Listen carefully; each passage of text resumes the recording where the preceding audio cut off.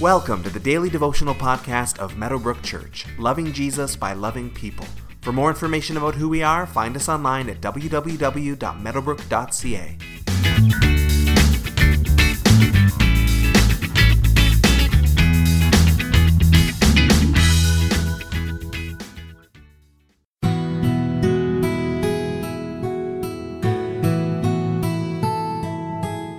Thanksgiving dinner isn't always easy in every family. Getting loved ones together sometimes causes tension and brings up old issues. Even in the most healthy of families, loving our loved ones has its challenges. The people we're closest to don't always make it easy for us to love them, and I'm sure vice versa. That being the case, what Jesus asks of us might seem incredibly difficult. He continues teaching in the Sermon on the Mount in Matthew chapter 5, verses 43 through 48, which says, "You've heard that it was said, 'Love your neighbor and hate your enemy.'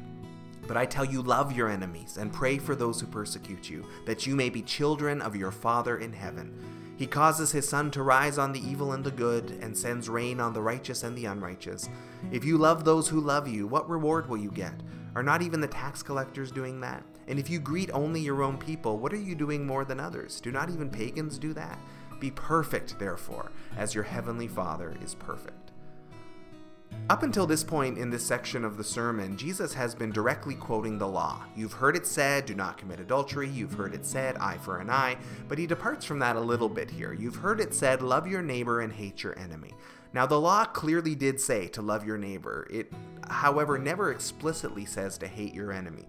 It can certainly be argued it was implied in the Old Testament through things like Israel's actions in invading the Promised Land and Psalms calling for vengeance as examples. Loving our loved ones and hating our enemies may be the most primal and common human emotion, but Jesus turns the whole thing on its head.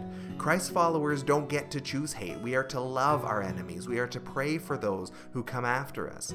And Jesus tells us why this is important. He says, "Do this that you may be children of your Father in heaven." Apparently, enemy love is what marks us as children of God. And it makes sense since the rest of the world most certainly does not act this way. The devil does not act this way. Loving our enemy sets us apart from the world around us. It makes us different, and it shows the world that we are different because we are following God through Christ.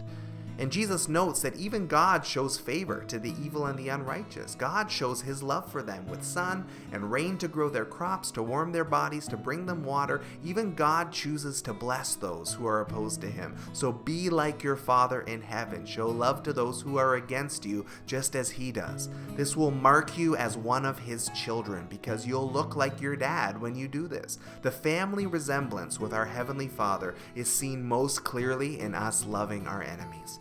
And Jesus notes there's no extra credit for loving your family. You're supposed to do that. No extra credit for showing kindness to loved ones. Even pagans, even the worst of atheists can do that.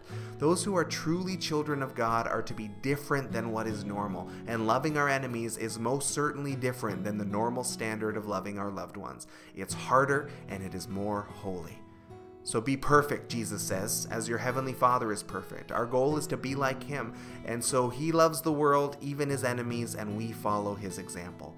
We believe that perfection is not literally possible in this life, but that is our target. We don't lower the standard of God's word. We shoot for its perfection always as our goal. Today, as with yesterday, find a way to show love towards someone you struggle with. You might not use the word enemy to describe them, but that person who frustrates you or that person who has hurt you, find a way to show them love. Take time to take a step, even a small one, towards putting Jesus' words here into practice.